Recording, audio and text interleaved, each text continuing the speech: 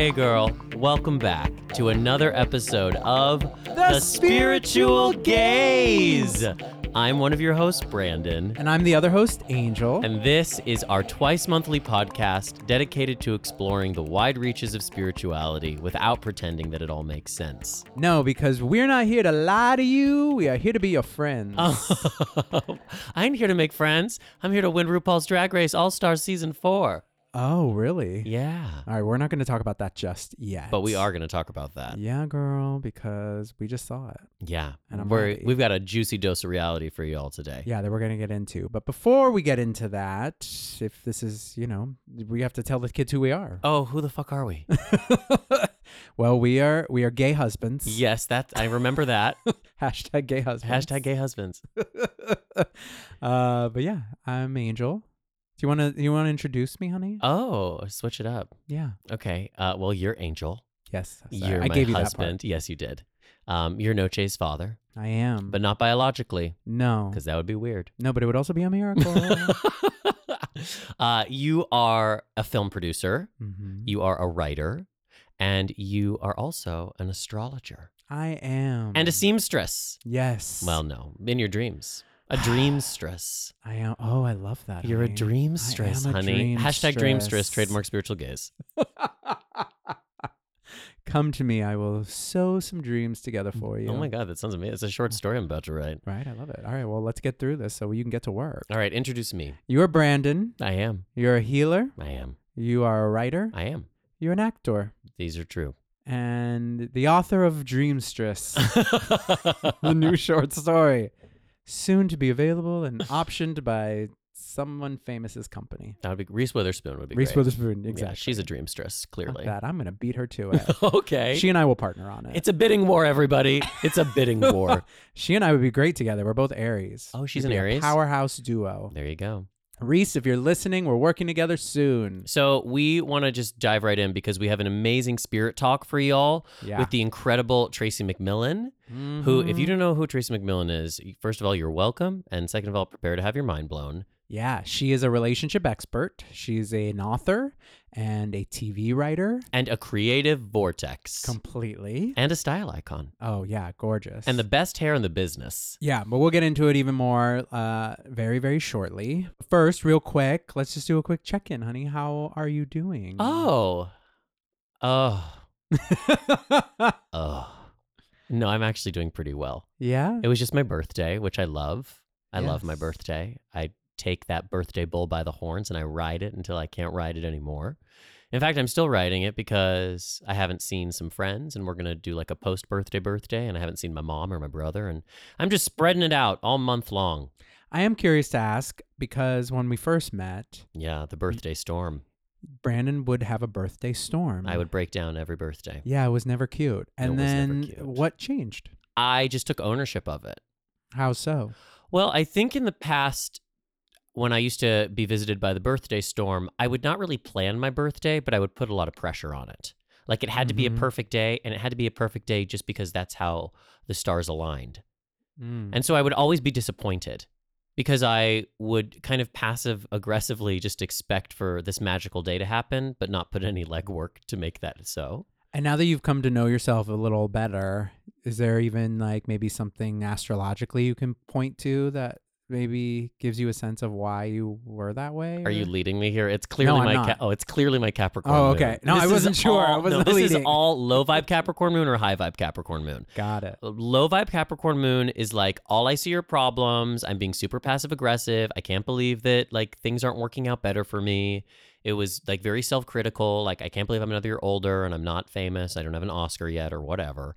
And then on my 30th birthday, I decided to really own my birthday and I chartered a bus with 30 of my best friends and we went to a crystal mine and we dug crystals all day. And it was hands down the best day of my life, It was fun. except for our wedding and the day we hiked into the Haleakala crater. Thank you for mentioning the wedding part. Of course. And I just got it in there. And that shifted everything. I realized that if I took ownership of my birthday, if I planned it, if I organized, I mean, that's high vibe Capricorn moon is literally scheduling, organizing, buy the tickets, plan the party. And then I always get what I want and I'm always happy about it. So that's kind of how I went from low vibe birthday storm to high vibe birthday magic. Well, I'm happy to see it. Not because it affected Because me. you were a in victim to No. the birthday storm. Look, I mean, at the end of the day, I never looked at it as like, I can't believe my day's ruined. Like, it was more just me being upset that you weren't enjoying yourself. And, it's hard to take someone out to dinner and have them cry the whole way through it. You know what? I'm sure that can't be easy or pleasant. I think if I had to distill it down, the shift really is about allowing myself to receive. Oh, that's sweet. Before I was closed down, I wasn't as open-hearted as I am now. And so my birthday was a challenge. You were guarded. I was very guarded. And that can be very low vibe Capricorn moon. Mm-hmm. But now, I mean, on my birthday, which was not yesterday, it was a couple days ago, but I really just tried to open my heart and just try to receive it all because there was so much love coming in. And I think we can always, it's a spiral path. You always open more and more, but I definitely feel like I am opening, and it feels good to open up and receive all of that. I almost cried at birthday dinner this year, but not because I was sad, because I was so overwhelmed with looking at the people I love. Well, happy birthday to you. Thanks, baby. How are you, my love? What's going on with you? I'm doing pretty well. Yeah, are you? Yeah. Your voice only lifted about 2 octaves. No, I am doing pretty well, to be honest. We've been going through some things with Noche, with our little pup, and he is on the other side of some things. Yeah, he's going to make a full and complete recovery. Yeah, so he had to have a little surgery, and now he's doing better, though he's sleeping with a cone on his head, which can't be fun. No. I ain't going to do it. But, I guess if I had to, I would, but I don't want to. but yeah, so, that was a little stressful, but glad to be heading toward the other side of it. But beyond that, yeah, doing well, sort of just living in the shift. I am so aware of all the cosmic shifts that are occurring right now, and a lot of them are happening pretty directly in effect to things that exist in my chart. So I'm definitely feeling them. I'm definitely feeling the push to continue toward personal healing and personal growth. Going hard on getting in touch with my body and continuing to heal that, continuing on my meditative practices, and just enjoying all the experiences I get to have doing readings with people and connecting with people, and knowing that I am in touch with my purpose. That's beautiful, honey. Yeah, and honestly trying to eliminate the things that feel like they're in the way of my purpose. And that's the challenge. When you talk about those big astrological transits, are you talking about Chiron moving into Aries? Chiron moving into Aries. Which is huge, y'all. And I was even thinking that I'm going to pitch to Angel live on the show right now that our next deep dive might be on Chiron. Done, sold. Because it's the planet. Well, first of all, it's a very unusual planet because it orbits both Saturn and Uranus. Yeah, it's not even technically a planet, they say. You're right. I think they call it a dwarf planet, but it's also an asteroid. Right. Yeah, see, and then sometimes I've heard it's like a moon of Jupiter or something. So Yeah. we are diving in, everyone. Very mysterious. The planet of the wounded healer. Tune in 2 weeks. Should we dive into a quick dose of reality? Yeah. Let's do it. It's time for a dose of reality. So we really wanted to do a dose of reality because Tracy McMillan, whom we love, Yes, is somebody that live tweets The Bachelor. and she's also going to be in a brand new reality-based television series on OWN. Oprah's network. Yes. Called Family or Fiancé, and it's going to be coming out on March 9th on OWN, which we can't wait to watch. We can't wait to start talking about it in our dose of reality. Heck yeah, but we're going to start our dose of reality off by talking about the finale of RuPaul's Drag Race All-Stars 4, which just happened. Glazed. I'm glazed. It was a tie. It was a tie. Spoiler alert, but by now you would have already seen it. It's been almost a week. It was a tie. It's a tie.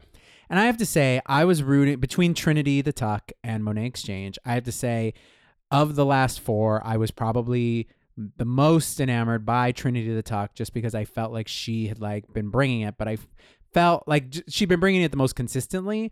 But I did feel like the other 3 were all really strong, and in the finale, I thought Monet stole it, and should have won full out. Yeah, I am so conflicted because They both are such talented queens, but they weren't the most talented queens the whole competition. Well, no, agreed. And so a couple weeks ago, when some of the most talented queens got eliminated, not based off their lack of talent, but based off the inner politics of the game, I felt like the integrity of the competition was sacrificed.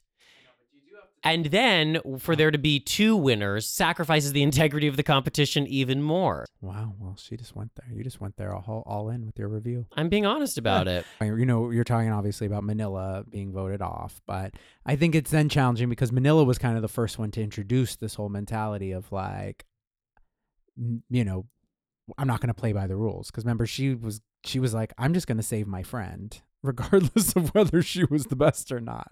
So in a way, it was like a little bit of like, you know, what's the word I'm looking for? Sorcery. Oh, I don't know if it was sorcery per se, but I do think she kind of like opened Pandora's box. She did, and then she was a victim of it. Yeah, and then became a victim of it. But you know who lost because of that? Us, the viewers. That's true, because I would have loved to have seen her finale outfit. Yes, it would have been incredible. But at the end of the day, I was really glad that Trinity was, you know, inducted into the Hall of Fame. was inducted, and I think thank goddess that Monet Exchange was inducted into the Hall of Fame, because before that, it was just a bunch of fake white women. And by fake, I mean they're actually men. So it was good to have a little bit of diversity brought into the RuPaul's Drag Race All-Stars Hall of Fame. Finally. Well, that should have happened last season when Shangela should have won. But it's fine. Anyhow, let's also dive into our favorite drag queens, the Real Housewives of Beverly Hills. I said to Angel the other day, I said, you know, it's a really good time to be a drag queen because the line between real woman and drag queen has never been thinner. Oh my God. Just because you watch these Real Housewives shows and the amount of makeup they wear and the way their outfits are put together, it's hard to tell. Drag queen, natural woman. I know, but don't you think on some level it's like the drag race influence? Oh, it's 100%. Well, it started with the Kardashians. You know, like the Kardashians stole all of their, you know, makeup and style from the drag queens, right? Like they stole contouring from the drag community. Mm-hmm. And then real women were like, oh my God, we can do this too. And so now it's just a mess. Yeah. A beautiful, gorgeous mess. It is. But yes, they are back, and we're very happy to see Lisa Rinna back on our TV screen. At least, yeah. I mean, I'm happy that some of the others are back as well. And but Lisa Rinna is the next saint candle we're going to purchase for the altar table. So we're really repping for her. Well, yeah, we're trying to pull her in as a guest. Wouldn't that be amazing? To discuss someday. But no, and it's jumped out real quick on the first episode because they're already in the midst of a big fight, and I'm excited to see how it all plays out. I'm just feeling really blessed because the Real Housewives of Beverly Hills are back, and then the Real Housewives of New York are coming back in like a week or 2. Yeah, and the Real Housewives of Atlanta are still on. So it's like the best of the best. It's a miracle we're even recording this podcast. Is basically all I have to say. Yeah. So you'll be getting probably some more updates on all these ladies as we continue on. But now let us transition. You guys, if I could tweet this entire interview, I would. Because it's just full of unexpected wisdom, and I can't wait to share this with you. So without any further chit chat, let's move into this episode's Spirit Talk.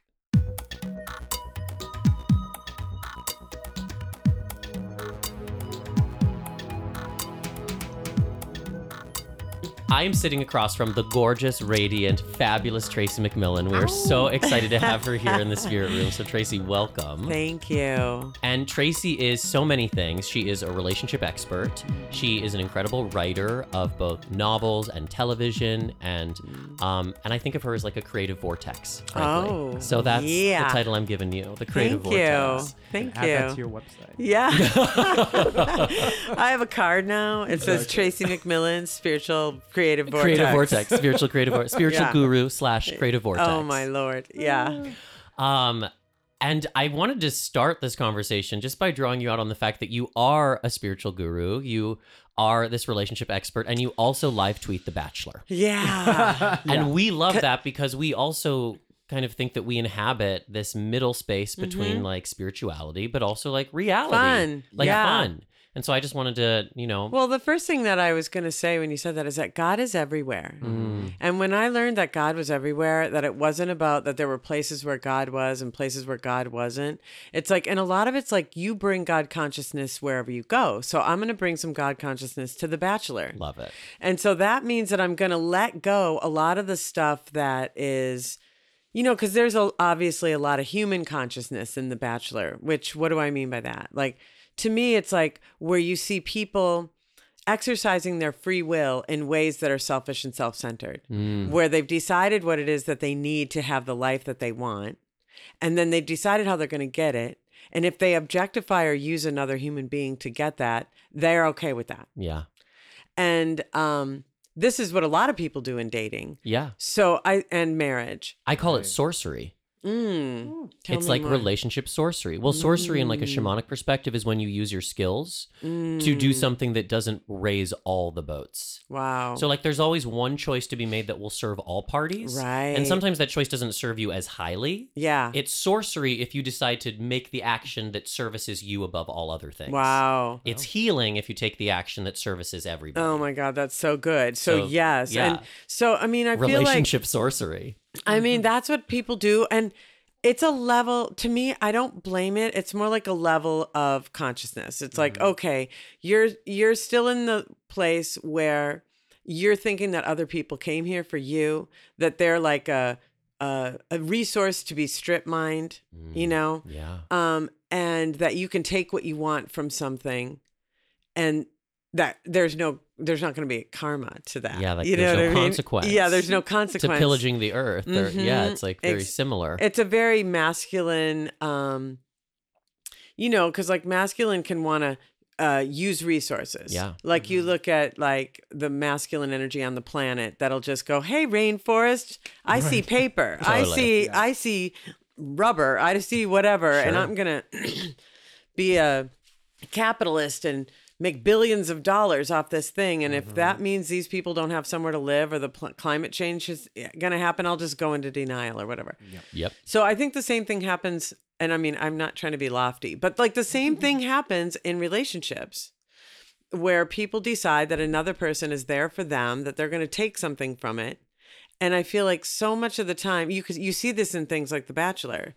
So to me, human beings are here, evolutionary, from an evolutionary standpoint, we've got two purposes, reproduction and survival.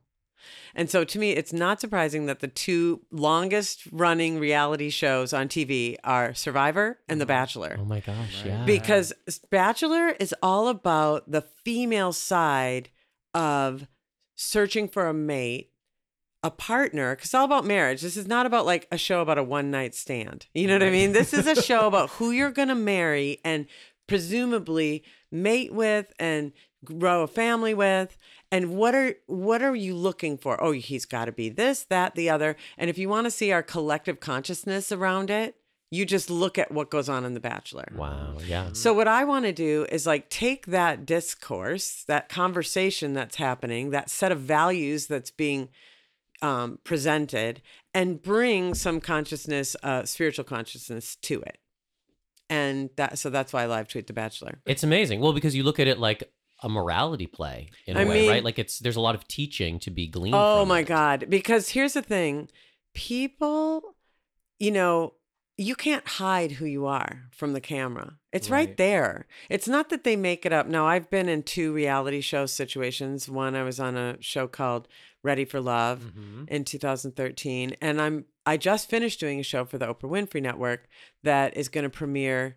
I don't know when you guys are playing this, but it's going to premiere March 9th. Oh, amazing. Yay. On Saturday nights on OWN. It's called Family or Fiance.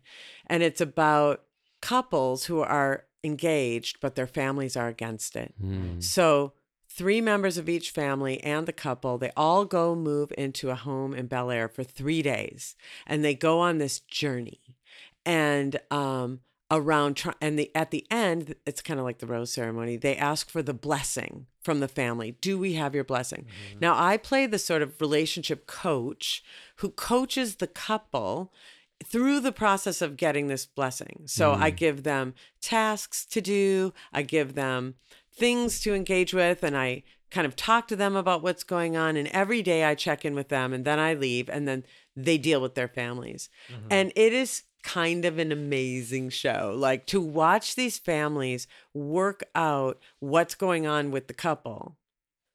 Very, very powerful. Because like sometimes it's that the families can see things that the couples can't see. Oh, wow. But here's what I say about the reality show. Okay, people say reality shows are totally made up. Well, not really. Right. It's more like you've got people who have certain character traits and certain wants. And if you just wind them up and close the doors Right.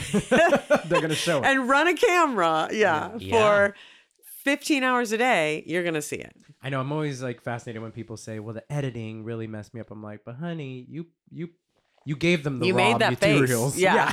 You made that face.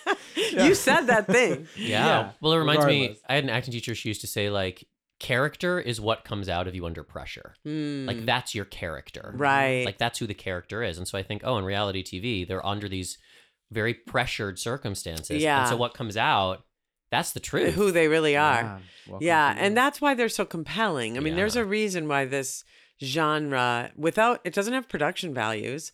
It doesn't have it's not like it's like, oh, you're watching some amazing, like costumes, or it's not like Avatar. It's not like a visual splendor. It's just people, usually in a room, with some edits or whatever, back and forth, a conversation.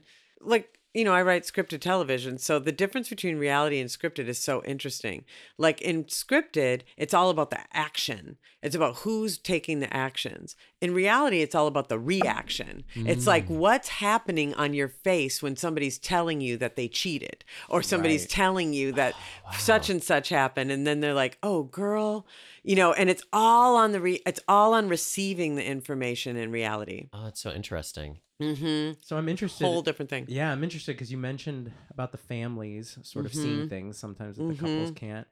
Were the families also projecting their own shit? Were you noticing some of that as well? Sometimes, for sure. Because relationship problems are so often generational. Yeah. Like there's this thing called repetition compulsion, where if you just do what comes naturally, you are going to repeat what was done to you. You're either going to repeat it exactly, or you're going to repeat the mirror image. You know what I mean? So you'll let's say, rebel all the way but against it'll it. still be a reaction to that first thing. And so it's not random. It's like if you were, let's say your parents were super strict and you do the opposite, you're going to be super lax, or you could be super strict. Either way, but it doesn't matter which choice. If you're unconscious, you're going to do something related to the childhood situation, which is essentially taking the childhood situation and moving it into the present day because you're acting from it. Right. So yes, these families. Now, I will also say this. In every family, there was always at least one high consciousness person who would raise the whole system up through their awareness, their God consciousness, whatever it was. Or even just their presence sometimes. Yeah, even just their presence. So there was always at least one person that had this, like they just saw the truth. They were wise. Yeah. They would be the wise person in the family. And do you think that was good casting, or do you think every family has someone? I think it's both, but it was good casting. Well, every family also has a supermodel in it in our show. I mean, well, this is like an ethnography of Black America. So because it's own, this is families from all over different parts of America, Black America specifically. So we had families from Texas, families from Atlanta, families from New York, families from California, families from Memphis. So you're really getting to see all these different kinds of families, and they all have similarities and they all have differences. Yeah, it sounds fascinating. Yeah, it's a pretty cool show. Oh, I'm I very, cannot wait. yeah, I'm excited to be part of it.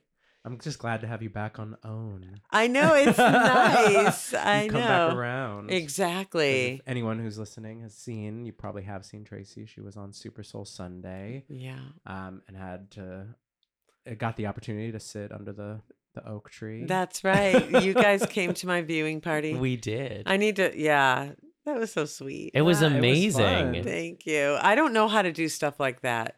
Probably owing. I have a friend and she was like, are you going to have a viewing party for family or fiance? Yeah. And I was like, it literally never even occurred to me. Right. But then you did a great job. I know, I did. And then Now you I have also, to do it I again. remember your birthday party where you gave an amazing speech. You stood up Oh on yeah, a chair and my everybody. friend made me have a birthday party. Well, you got good friends. They like I force you know. to it because then you really rise to the occasion. I know, You it's do true. a great job. I'd I never guess know. so. I came together. But you're like a very outgoing person from when you're out in the world. Exactly. But you are a bit of a hermit. I am. Which is I'm the like both. card connected to Virgo. The Hermit card in the tarot is connected to Virgo. Well, what I've learned over the course of my life is that the extrovert, it was an adaptation. The real me is the hermit. And the extrovert is what I evolved to just deal with the world and survive. Sure. My bad childhood. I mean, you are a real true expression of a Virgo in the sense that Really? Virgos are, I mean, they're Mercury ruled, so Mhm. very much communication. Yep. Hence the writer, but they're also healers. Yeah. And I feel like a lot of your relationship work is really 100%. healing work. I mean, have you always sort of connected to being a healer, or when did you attach your work That's to so the interesting. work of a healer? It's funny. I know it's true because like the real, what do they say? The real ruler of Virgo is Chiron, Right, the exactly. wounded healer. Mm-hmm. I don't know. I always knew that there could be better. Yeah. And I don't mean like more on an ego level, like cash and prizes better, but I just Mhm. knew that you could live better. So I feel like I always had that awareness. Even when you were young? Yeah. Because you did have a bit of a Yeah. I challenging had upbringing. I had a ride. Uh-huh. So I was just aware, and I think it comes down to, for me, like being able to like be honest with myself. That's what it is. I feel like I always knew, like, wait, this isn't your best self. This isn't your highest good. You're not doing that right now. Because I certainly did a lot of things that were not consistent with like the, right action. But early on, I was interested in using my experience to help others. Mhm. Pretty early on. Like I remember I was always having some kind of conversation. Even when I was like 19, I moved to San Francisco and I worked in the cosmetics department at iMagnin. Oh, yes. There's this fancy department store on Union Square. And I remember having lunch one day with one of my coworkers, and everybody there was older than me. They were all like 30, 31. And this woman, she said, "Wow, you're really wise." And I was like, "Oh." And like people had been telling me that my whole life, Mhm. but I didn't know what they were talking about. But I Mhm. remember having that conversation that one day. And I remember thinking, she's like, "You should write about your life. You should write a book." And I was like, I didn't write a book for another 20 years, Wow. if not 30, Wow, yeah. So I don't know. But in that moment of her saying it, did that even resonate The at fact all, that I or no? remember it and it was like 30 something years ago, isn't Yeah. that weird? The stuff you remember. Yeah. So I remember her saying that. I always get really trippy with those sorts of moments, and I think like there was a soul contract made between you and that woman for her to remind you Okay. in that moment. Yeah. Like I really believe, because you have these profound experiences with people that you never see again. Of course. But it's like, no, you did, like we made an agreement before we came here. Where Okay. like you were going to be like, hey, Tracy, remember, you're wise as fuck and you got to write a book. I guess so. And I'm like, okay. And I don't know why I remember that, but I do. Now I know because I had a soul contract with Yeah. this woman. I remember her first name. It was Claudia. Yes. And she sold, what was her line? Because we all had a line. I worked at Prescriptives. Uh-huh. And Amazing. she was at something, I don't know, one of those ones. It's probably gone now. But anyway, God bless Claudia. Yes, So I Claudia. started to know it then. And then I just always was talking to everybody about their relationships. Mhm. And then gradually it started to turn where probably around 2002. So I had many years of a career in TV news, 16 years. And in my very last TV news job, I was super over it. But I realized, well, maybe I'm not here to do TV news. Maybe TV news is just the purported reason I'm here. But what I'm really here to do is share experience and strength and hope with people. So then I kind of made that my thing. And it turned out that I just helped a lot of people with their relationships, and I helped them get on track, usually using my own experiences. And like I would help people get married or get clear on what it was that they wanted. So that would be the more, when it started to become obvious that like I had a little gift and that somehow I could help people get clear in this way. And then gradually it just kept growing. So Yeah, because you've done a really great job, I feel, of like creating a little community through your like social media, and you're always doing these beautiful little videos, sort of inspiring people through questions. And I feel like you must see, or what's nice about that is that you get to see in real time people's responses of thank you so much, and you yeah. made me, like I can only imagine that that must motivate you to continue the work. Well, that's so interesting you say that because, like, we were talking on the way in about how Noche's a Leo, Mhm. right? Yes. And I feel like a Leo would be all like, that's face cream, or like, let me just like rub this in all over me. I do not have that relationship to people's gratitude or feedback. My relationship to it is like, it has nothing to do with me. Hmm. Not like in a denunciation of it, but Yeah. just in a way of like, I honestly feel like that's all you, girl. That's your healing. You're doing it. I'm just here doing my healing. I turn the camera on. I share my experiences, but I'm not personally responsible for this. Like, don't get it mixed up. It's not me. There's not a Tracy person that's doing it, that's taking credit for it. Right. Does that make sense? Yeah. Yeah, completely. this goes back to one of my Okay. favorite Tracy McMillan quotes Yes. of all time, Okay. where you talked about stepping into a hologram of yourself. Mm. Oh, Do you remember when you said No. that? Okay, Ah. well, again, He uses it all the I time. use it as Really? well. all Yeah. the time. Okay, tell me what I So said. you were talking about that Oprah Super Soul experience Okay. and how it was one of those moments where you like stepped into a hologram of Right. yourself. It was bigger than you, and Yes. you grew in Yeah. that moment to embody what needed to be That's right. embodied for that moment, That's for the right. collective. Yes. And But that it's not like happens all the time. But like, it's not you. It's not me. No. Like Right. people like they get mixed up. They're like, "No, girl, that's not you." Right. But it also is, it's like, it's the archetype of Tracy McMillan. It's Yeah. like coming through me. Yeah. I'm here for it. But the minute if I really started to believe that was me, Oh, yeah. I would be blocking. It wouldn't come through me anymore. Totally. Well, yeah, that's when you get dysfunctional gurus and How whole many of those situation. people are there out there? I mean, So like- much. So many. I know. Like part of me has wanted to stay small just so that doesn't happen. Right, but I feel like that's the fine edge of the sword. whatever that is. Exactly. I You had know? I had a really powerful experience around that about 2 years ago. So when I started doing videos on Facebook was because I was at this big dinner with a bunch of people. I was in New York, and long story short, one of the people at the table had an assistant who was from Tennessee or like somewhere outside the media world. And I don't know why that's significant, but perhaps it is. And anyway, I said, you know what? I just don't want to make it about me or put a lot of attention on myself, or it's just like, I don't want to do that. And she's like, excuse me, but like, with all due respect, like, I don't really think it's about you. I think if you have a gift, you kind of just need to give it. Mhm. And I was like, she was like Wow. 24 years old. And I went, she's right. Okay. Okay. Lies. Yeah. You're Claudia. You're You white. just called me up, not called me out. She called me up. And that's when I started making videos. Love it. And I was like, all right. You know, other times when I'm joking, I'm be like, God gave me this hair. Okay. It's like God gave me TV hair. Totally. Because I spent so many years, I have a broadcast journalism degree. I was like, I am not being on camera. I don't want to be on camera. I want to dance on tabletops. I want to be wild. I don't want to be like all straight and whatever. Yeah. So I never pursued on camera, but it didn't matter. Like the universe was like, look, we gave you the TV hair. Okay. Your best use it. You know what I mean? I was like, okay. So that's what I'm going to do. And that was like in my late 40s, you know? So it's kind of like, if it's for you, you can't stop it, Yeah, Right. totally. you know? Well, that's I think the beauty of it, and where I'm always inspired by you is that I feel like you did have. I mean, you've had many chapters, lot of many lives, lives, yeah. But I feel like the one that has sort of propelled you into, I guess, sort of cultural success, you Okay. could say, didn't really hit for you until Yeah. sort of in your 40s. Yeah.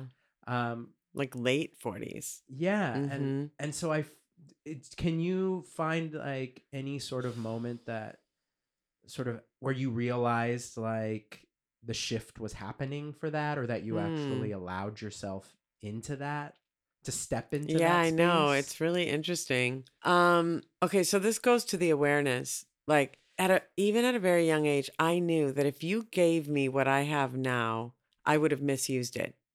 You know what I mean? At like in my 20s, I would have used it for myself. Yeah. I wasn't ready. And it was like I deeply, on some weird, intangible level, knew I was not ready. So I really feel like, and I can look back and go, I sort of had an awareness all along that I could do something out there. I don't know why. There were little signs, you know? But I also knew I wasn't there. Because whatever I would have had to give at that level would have been a lot of ego, a lot of misunderstanding, a lot of limited understanding, and I probably would have used it for myself, like I said.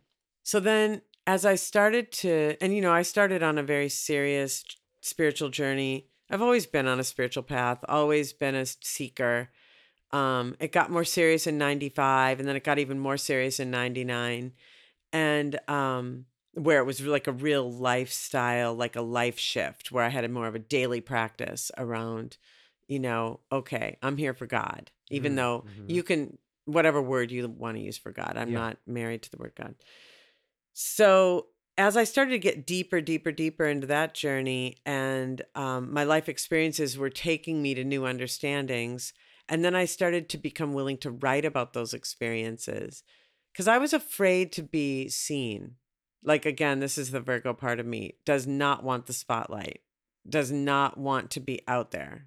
I would never raise my hand and volunteer. Like, I would never want to be the girl that's called up on stage or the person. I don't want that. Like, yeah. So even though I seem like a person who would want that, I'm not. Yeah. I deep down, that's not who I am. You've had to force yourself into that. I have. Stage, yeah. And so as I had more to give, so I wrote a piece. It went viral, Why You're Not Married. And it was probably right around then that I realized, I remember having a conversation with Jill Soloway, right? Who is a close friend and was my person who brought me into this business. And we met as moms, our kids at the same age. We were set up on a blind mom date. Cute. And we hit it off. And then years later, I had written this thing and I sent it to her and I said, I wrote this screenplay. It's called, The Space Bar. I think you read it. And she was like, listen, I'm way too busy, but I know you can write, so I'll send it to my agent. So long story short, that's how I got an agent. And it took like a year. And then a year later, I got a job. But she said to me, you should do all the writing you could possibly do. She's like, why don't you do a staged reading? There was this thing called Sit and Spin. You would get up there and read an 8-minute piece. She's like, write a sit and spin. It's like an essay. I don't even know what is it? What's a staged reading? She's like, it's an essay. It's like 8 minutes. Just, write what only you can write. That's what she said. I was like, well, I've been married and divorced 3 times. I could write about that. Yeah. So it's scary to write about something that's like, what? This is like a source of shame, really. So I wrote about that, and then the audience really loved it. And I was like, wow, that's weird. And people were like, you should really write that as a book. So I wrote a book proposal. I got a book agent and I took it out and I got 14 rejections because people were like, who would want to read a relationship book from somebody who's been married and divorced 3 times? So I put it in the drawer. But that was probably the first moment doing that stage reading that I became willing to stand up in front of a group of people and tell the truth about who I am, but in a way that's lifted. Because like I've learned the lessons. I'm basically sharing what I've learned, and that's probably the first moment. It's so amazing because Virgo, one way to think about the sign of Virgo is as the mother and the child. Oh, really? And so what I've been seeing through just you talking is that there was always this mother. Wow. This like wise part of you that was like, well, you're not going to be drinking forever, girl. Yeah. And then there was the child. Yes. And how you have really allowed that relationship within yourself God. To move you forward. That is such a great insight. Thank you so much for that. Oh my gosh. Well, it's beautiful to see embodied, because we always say like there's high vibe for the sign and low vibe for the sign. Right. Yeah. And so, like low vibe Virgo would be, one way is that mommy and child don't talk to each other at all. Right. Or that it's not, it's aggressive. There's or an it's like unharmonious relationship. Yes, where your inner child is acting out against your desire to like be disciplined. Or it's not a good mother. It's like a so I have a whole thing around motherhood. So this is the thing that is so great about what you're saying, because I feel like the partnering journey and the parenting journey are they're like a double helix. You know what I'm saying? It's like they're the same journey, because whatever you didn't get in parenting, you come into your partnership lacking or repeating or you know, whatever that is. And that relationship of healing whatever was missing in the parenting so that you can partner. Because basically, whenever people have trouble with their relationships, it's something coming. And then the other part of it is just people grow up and then they parent in certain ways and nothing gets me triggered. Like my one trigger, like I'm pretty chill because I've worked through most of my shit. Nothing gets me triggered like a woman who is misattuned to her children. Oh, wow. Yeah. It's the deepest thing that I will be like, let's say you're in a public place or, you know, and I can feel misattunement really strongly, or you hear people talking about their journey with their children. You hear people characterizing their children in ways that are not relating to the child from a place of empathy, perspective taking, understanding that this is a child of God, understanding that this is a sovereign human being who is not a reflection of you, that has come here for their own path, and you're basically the custodian. In the most loving way, you are here to take care, but not sit there and go, I know who you're supposed to be. You're supposed to be blank. And if you don't conform to their idea of what you're supposed to be, they move into a place of either rejection, punishing, whatever. Yeah. Yeah, because they're just relating to their child through their old shit. Exactly. As opposed to being in the presence of who their child is. What you were saying about the way that, like on The Bachelor, people are approaching relationships like you're here for me. Oh, it's what people do with their kids too, right? It's like, oh, you're here for me. Yeah. And when the person, because this is what happens, they become teenagers and they're like, actually, I'm here for me. Yeah.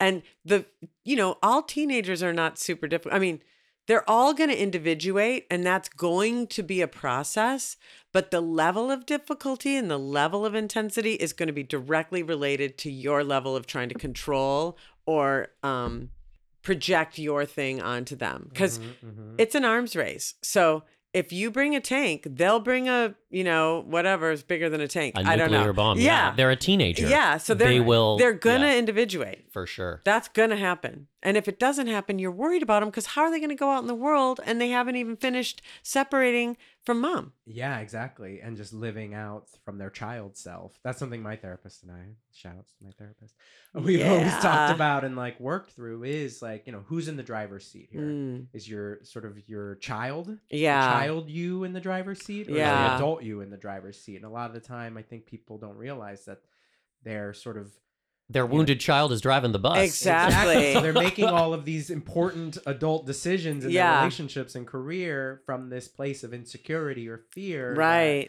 stems from their childhood, as opposed to actually making amends with those things. That's right. And coming from a place of responsibility and integrity. Mm-hmm. And I have a 21-year-old son now who's almost 22. And at this age, they feed you back what their childhood was like. And so on so many levels. What's that like? Well, in my case, it's like amazing. Well, I'm like, whoa. Because you were present. I didn't. Well, I made a million mistakes. And if you had looked, like I have deficits coming from the kind of childhood that I come from, there are deficits. But weirdly, not in like the very core important areas. Like, so there's kind of like what I would call snack plate moms. Like they kick a snack plate's ass, right? They're like, check me out. I got a snack plate. I've got it all going on the outside. Yeah. But on the inside, there's all this misattunement. Like they don't see what's happening with their child. They don't, because there's a thing where you mind map another human being and you kind of learn who they are and you sort of understand why they're doing the things they're doing, even if that person's a child, even if that person's your child. So I'm saying you could suck at snack plates, right? But if you've got that part going on, they're going to feel seen and heard and understood and known and loved. But all the snack plates and outfits and externals and all the external stuff, you can have all that, but without the other thing, your kid is going to be, what's the word? It's basically like less cohered. You're going to see it in their behavior. Mm. You're going to see it in their choices. And then a lot of times what parents do is the child starts to act out the parent's deficits. And then the parent's like, what's wrong with you? What's wrong with you? We're going to take you to wilderness. Wilderness is like the extreme where they start with the drugs. I mean, I'm not dissing anybody's choices really, but I just want people to look at how you treat your child instead of handle yourself. Yeah. You know? So the mother-child thing is huge for me. And it's interesting that you are pointing that out, you know? Because I feel like if we could get the parenting straight, most of the relationship problems would resolve themselves. For sure. You also have a really beautiful way of, and maybe it's the writer in you, but even just in this conversation, you've said a couple of times, like the story for your life. Like you're here to, I'm here to bring hope. Yeah. Or I'm here to do this, or I'm here to do that. And I think that's a really powerful practice that most people don't ever consciously sit down and go like, what is the story I'm writing with my life? What am I really here to do? Yes. And I think that's also like, that's the mother. The mother goes, you're here to spread kindness. Right. And the child goes, yeah, you know, you're right. Because it's like, you've got a gift. Yeah. In this. So. And you're looking for it in your journey. So some of the things that Joseph has played out, or like he's very, okay, so this is kind of a weird example, but a good example. So he was showing me his Tinder profile. I know, Jay. He's like, maybe you shouldn't talk about your kid's Tinder profile. Yeah, as our son is saying, I don't know. I know. Well, what it says is it's all about kindness. He's like, I'm a kind person and I'm looking for a kind person. Mm-hmm. Okay, now, honestly, at 21, that's not going to get you a long way on Tinder. No, it's probably not going to get you anywhere, but that's no, that's beautiful. not true. He actually started, and I won't talk about put him on him. blast. Yeah, exactly. I'm going to put him on blast. But I will say, like, you know what you get with that? What's right for you. Oh, wow. You know what I mean? And I'm like, oh, that's what's coming from. He learned he doesn't objectify other people, nor himself. I'm like, damn, where'd he get that? But I'm like, oh, that's what was in the air. Because I think what children get is like language. You don't teach them your accent. You don't teach them language. They pick it up. It's caught, not taught. And I feel like that's how emotional worlds are too. Oh my God, for yes. children. It's like everything they've got going on was caught, not taught. Yeah. So if your kid has a lot of different affect, that's all, whatever, you have to look within. Right. Yeah. And some children are even more, sensitive than others. So you have to really be aware of because they're just going to absorb. And they're going to mirror. So if what they're showing you is something that is disturbing or upsetting, it's something we have to look at in ourselves. And I feel like I always took whatever Joseph had going on. I'm like, all right, where am I needing to grow? What am I supposed to be looking at? So Joseph's probably going to end up in therapy talking about, I couldn't always pull together. Like, I don't really cook. I heat up. Yeah. You know what I'm saying? Like stuff like that where I was not like the great mom. Because I'm like, we heat up a lot of shit around here. There's a lot of takeout involved. But whatever, I was a single working mom. I did what I could. Yeah. But I feel like I got the right things right. Yeah. Well, the external trappings are not as important. They're really not. Yeah. They're really not. And like the video games and all that, I'm less concerned about that than I am about, does he feel seen? Right. Because everybody's got their journey with substances or behaviors. There's not a person on this planet who doesn't have a journey around food, drugs, alcohol, video games, the phone, shopping, gambling, whatever their thing is, sex, whatever. Or all of the above. Or all of the above. Yeah. Everybody's got a journey. So I'm not here to freak out about what my kid's going to have a journey around. I'm here to go, okay, everybody's got a journey. You're going to have to figure out yours.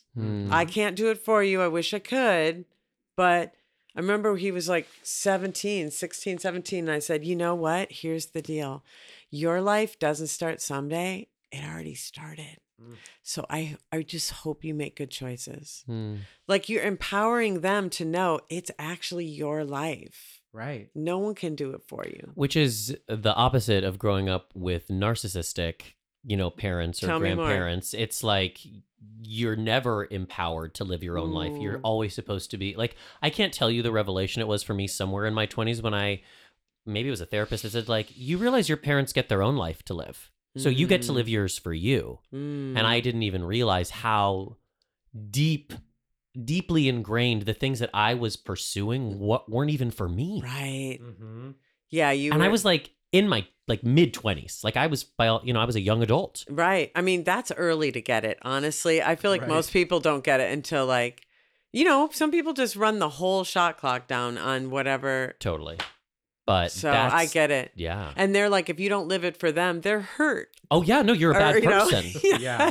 You're a bad person. How could you do that? How could you, bring this shame or this or dishonor? do whatever. Do you. Yeah. How could you do you? How dare you do owe yourself? it to them. Yeah. Which, yeah. That's I guess gnarly. Perhaps I'm still grappling with myself. Yeah, I mean, to some degree, we are all dealing. So I was abandoned by my parents. Basically, my dad was a lifetime criminal. My mom gave me up. And I got raised in foster homes, and there were some caretakers along the way. My dad's girlfriend cared for me for like 10 years. But so I came into adulthood essentially an orphan. And in some ways, I listen to people talk about their relationships with their parents, and I'm like, the gift of that experience, and there's always a gift. I don't care what happened. There's Sure. always a gift. Yeah. Mm-hmm. The gift of that is like, I did not deal with a lot of parental expectation, parental fantasy around me. I was kind of free to go make myself. Yeah. And that is a gift in a lot of ways. Oh my God. I do not deal with that stuff, you know? Because sometimes I think parents, even with the best intentions, reward their children sometimes for like what they're really good at when they're young. Right. And that can be just as damaging because then it's like somebody's pursuing something for their adult you. life because they were Mhm. good at it in 8th grade. Right. And their parents were like, this is what it's like, that's such a mind fuck. It is. I know. And then there are times, and I don't know, this is where you know that everybody's journey is their own specific, because you're like, well, it worked out for Venus and Serena. You know what I mean? Well said. You know what I mean? Totally. You know You're what? like, Yeah. they were probably abused. There was probably crazy amounts of parental fantasy. There was like, you're doing this, but it worked out for them. Now, what about the other 12 million junior tennis players that had all the same levels of fantasy, all the same levels of abuse, and it didn't work out for them? Mm-hmm. So how do you explain that except to say everybody's got their journey and then we're all going to work out whatever our situation is, Yeah. But we're always in process of healing, obviously. But you've mentioned some of the things you've been through, married and divorced 3 times. How do you know when you've, sort of broken the cycle of a specific thing that you're healing? Yeah. That you've sort of like leveled up, Okay. so to speak. Well, I think it demonstrates in your life. Like you will see a demonstration in your life. So this is under the idea that your life is basically a outpicturing of your inner world, your belief systems, your past, your history, your legacy, like I'm descended from slaves. So there's a slavery legacy that we carry as Black people, that isn't about the color of our skin, or it's about a history that we've all experienced, a collective history. So there are certain aspects of that I could still be playing out. So when did I know I'm free? Number one, the sign that I'm free is that I have peace. So that's the number one sign that I am free in an area. I have leveled up when I have peace in that area. If I think about that area, like my dad, going to prison, I have peace as opposed to ripples on the lake. Right. You know? That I want to like tweet that. That is that is amazing. Yeah. And then the second way is that it no longer is, I'm not manifesting it anymore in the world. So to use an example of my dad, so I'm not manifesting the relationships that are the direct result of that relationship with my dad. Now, this is not to say I got with a lot of criminals. I didn't. But I would either go for basically going against my dad, or I was going for my dad. Now, for my dad, I could find the rich white went to Harvard version of my poor Black lived in prison dad. You know what I'm saying? Yeah. Yes. Because it's all about what you experience around the person. It's not about who the other person is. Yes, the energy. Does that make sense? Yeah. It's like 100%. I'm living the relationship with my dad, even though this guy has nothing to do with my dad. I'm living the same feelings I had with my dad. These are some of the relationship like signs that you're in your old ideas or whatever you want to say, you haven't healed yet, if somehow you're still having that same feeling you've always had instead of peace. Right.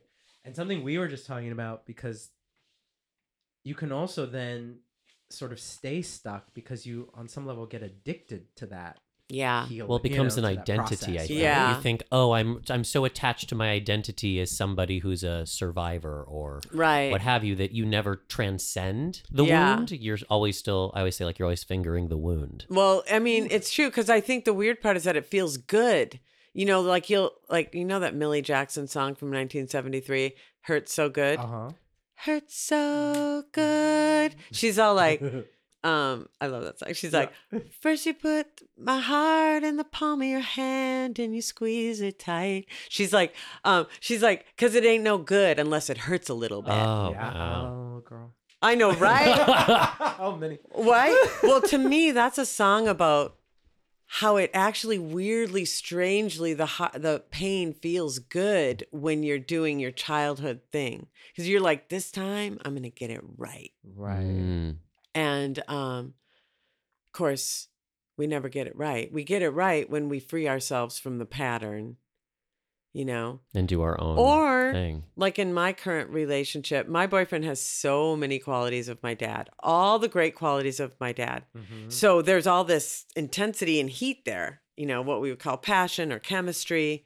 Because I'm always like, look, big chemistry is usually just a sign that you're going to be dealing with a lot of your unresolved childhood wounds.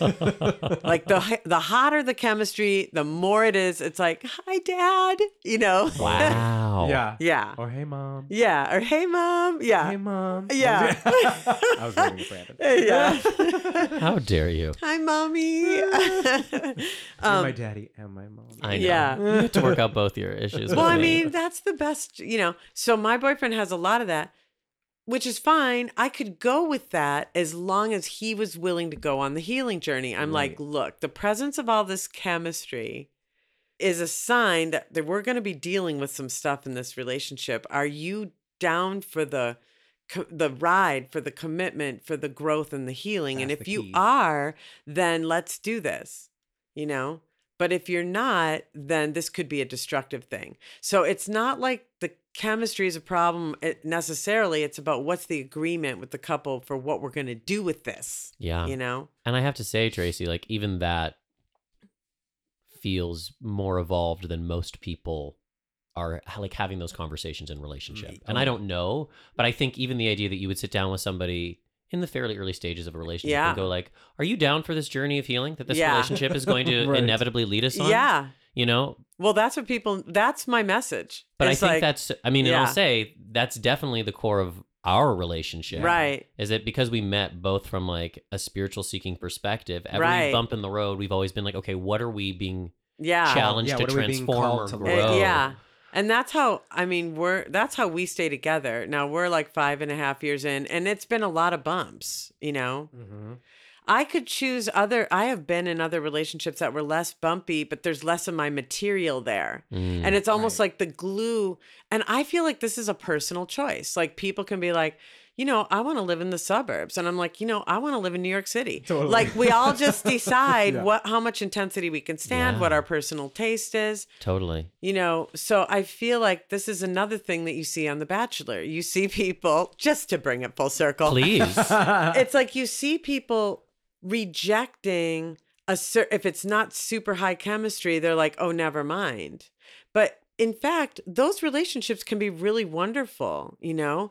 So I don't think everybody has to have, I just think you got to figure out who you are and what you need and then do that. Yeah. But the culture tells us the only relationship that matters is when it's super intense. Oh, yeah. You know, Well, the culture Brad and wants Angelina us or to be, whatever. yeah. I think the culture wants us to be addicted to intensity because that feeds capitalism and consumerism, right? Good point. So it's like, if it's not consuming you, Totally. what are you doing with it? Well, I feel like we don't talk about capitalism enough. No, we really don't. Because it's really like we're the goldfish and capitalism is the water. And we're like, what water? Yeah, And we don't realize totally. that without that, we might make completely different life decisions. Our lives would feel so different. Yeah. Well, I say to Angel, and this is, of course, like a very privileged position. And of course, like I do have financial struggles, but just based on how I grew up, I always say to Angel, like, I don't ever want us to make a decision because of money. Yeah. And I know that's a really Yeah. privileged thing to say. And of course, sometimes we do. But the idea Right. for me is always like, if money were not an object, Yeah. would we be making the same decision? Right. And I think that's important. Yeah. Because people, I think, will spend their whole lives pursuing things that they Yeah. have no real heart calling towards. Right. Just Right. because money is the god. Well, and there's like I feel like this is my other Virgo thing. Okay, so I grew up super poor. It was all like, oh, the light is going to get turned off or whatever. So I'm like the teetotaler, who grew up in an alcoholic home around money. Like I've always been, I said to my kid, I go, listen, here's the deal with money. If you never spend every dollar you earn, you will always have money. Because for me, like I feel like I got married for security. You know what I mean? Like so much of my relationship history, oftentimes for women, is tied up in the economics of living, and I don't want to have to do that. And that isn't to say I didn't love my first husband. It's that I didn't know how to unhook those things from each other. They just are like, that's why the bachelor always has to be rich because, Of course. But anyway, Well, that's an old legacy of just like what it means to be a woman in the and Western it's world, evolved, and that and it's evolved. Women, men want fertility, and women want resources. Right. But women also want, they want resources, but they also want the other thing, and this is the thing that DNA tests are showing us, that a lot of women have, they'll have a marriage with somebody with resources or who is stable, and then they'll have an affair with somebody who has the bad boy genes. You know what I mean? The out there wild, like aggressive genes. Yeah. And so they'll have babies with two different kinds of people. Wow. Just like men, we think only men want to scatter their thing. That's not true. Women have long history of, history isn't even the word. We're talking about evolution. Yeah. 50,000 years of behavior that has led us to wherever we are as a species, And then we have things like the pill that changed the entire game, but we've only had 50 years to catch up with what it means. That now suddenly reproduction and sex are two different things. Totally. Oh my gosh, yeah. So when I start, so much of my understanding as a relationship person is like figuring out how the evolved thing comes together with the spiritual thing. Yeah. That's a whole nother podcast. Yeah. Yeah. But it makes me think about, the idea that like spiritual energy and sexual energy are one and the same. Like the idea of Kundalini energy. And it's just all about how are you approaching it? Yeah. What are you doing with it? Yeah. And creative energy, because that's all the same thing. And I noticed when I got what I would call like my love addiction under control, that's when my career took off. And it's probably not an accident that when I stopped my obsessing on the romantic relationship, all that energy went into my creative world. Ooh. All right. The focus came in. No, so I'm so excited. I want to shift gears a little bit and talk to you about creativity. Okay. So in the tarot, there are two suits that speak to creativity. There's Okay. wands, which I always say, like, these are the things in your life that spark. It's Okay. fire. So there's creativity that sparks, and then there's cups. And these are the things in your life that flow. And so I always say, it's up to you to figure out, is this creativity sparking or is it flowing? And some examples I give, sometimes I'm like, like when I'm writing a song, Right. it usually flows from me. But if Okay. I'm writing a scene, that feels like it sparks. Oh, interesting. Or like the inception of the amen. I just thought it would be an interesting Wow. thing to draw you out on because you do have so many different creative Yeah, endeavors. that's true. And maybe that's why I like all my different creative things, because they're all different. Like maybe this is the Virgo thing too, where mind is like probably the most important thing in some ways. Yeah. And I just need to keep stimulated. I need a lot of stimulation. I like to move around between things a lot. So basically, I'm like, that interesting idea of flow. I would say when I'm in screenplay mode, or not even just screenplay mode, but so there's different phases of, for instance, working on a TV show. Let's say you're developing a show. There's going to be a lot of documents that are explaining what is this show, and and why is it important, and what's it going to feel like, and what's it going to look like, and who's the protagonist, and why is this important? So in one of those documents, you are basically, anytime I'm in that kind of writing, I'm going to be in a real like flow state where I'm super focused. I lost track of time.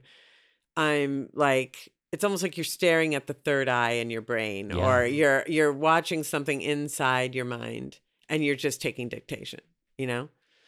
The spark thing, I feel like the spark thing for me is the thing that gets it started. Like, what makes me sit down?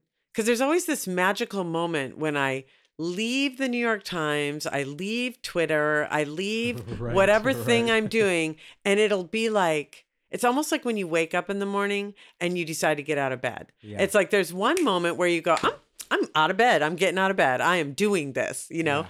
That there's a similar moment when I decide, you know what? I'm done with all this procrastinating. I am going to the page that I'm working on, and I'm going to put my fingers on the keys, and I'm going to wait for the first inspiration. Right. You know, I'm going to be there for it. And then it happens. Usually I just read my last sentence that I'd written, and then boom, it's like sparks. And it's like, oh yeah, this.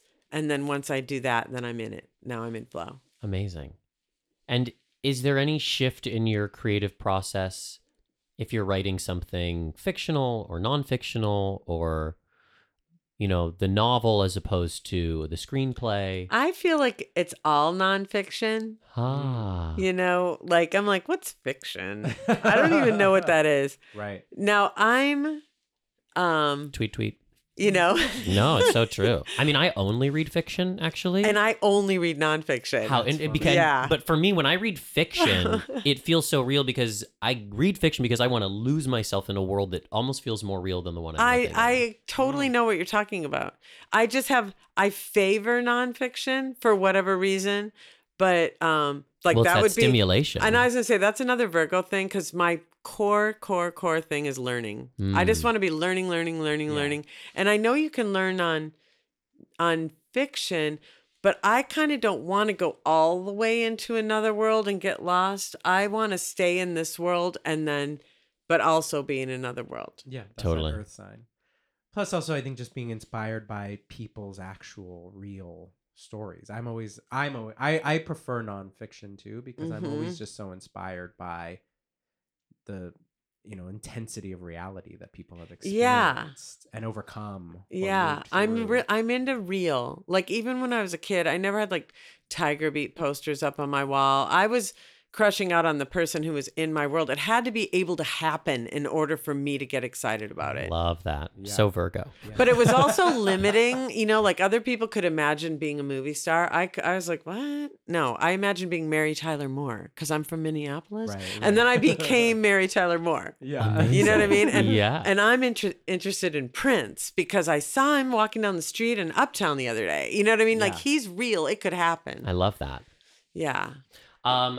All right, y'all. So we're just going to have Tracy pull a tarot card, and that'll be the message for everybody for, the next couple weeks or so. Yes. So the way this works is we just ask you to tune in for a moment and just know that this will resonate in no matter the future, place, or time to which you're listening to this. You can connect to the sound of the cards, just hearing me shuffle them. All right, I'm going to go lay them out and let Tracy pick one. Okay. Here we go.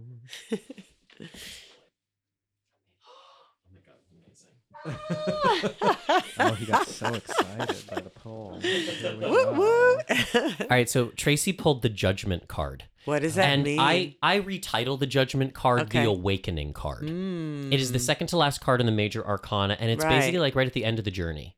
It's right before the world, which is like, this is over now. Wow. Time for a new beginning. Wow. And so I always look at the Judgment card as the revelation that you are not the same. Wow.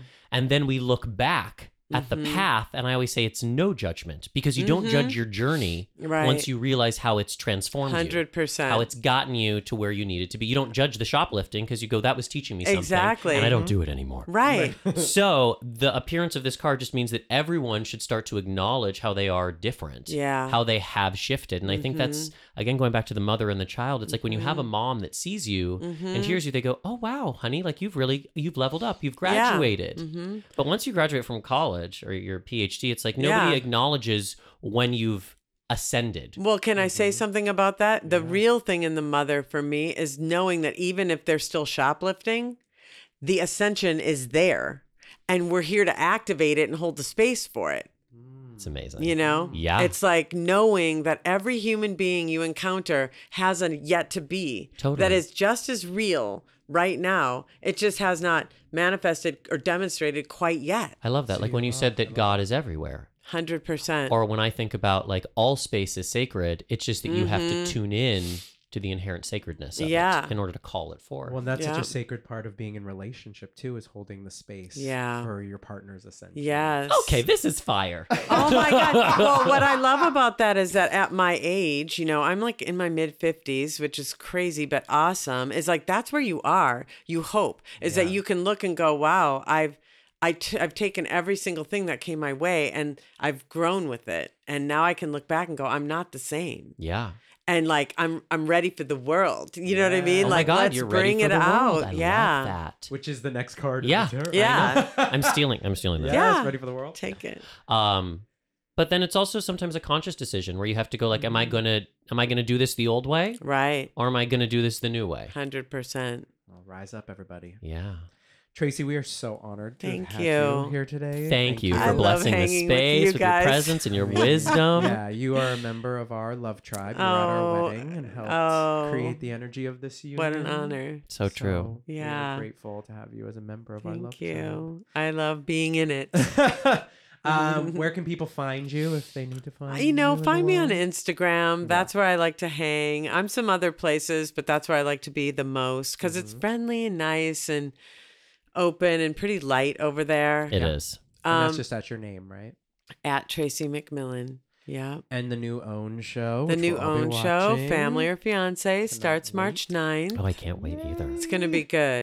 So we just want to thank our neighbor Carl for all of his wonderful production work. Thank you, Carl, and to Justin Simeon for all the music that is a part of our show. Hey, And Justin. of course, and of course, thank you to all of you for listening.